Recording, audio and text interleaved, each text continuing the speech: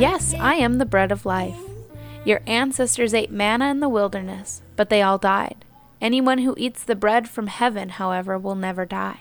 I am the living bread that came down from heaven.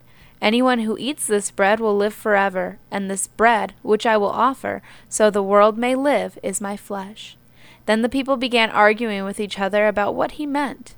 "How can this man give us his flesh to eat?" they asked. Miracles from God, breakthroughs, those catch our attention, and they are wonderful, but they won't sustain us for very long.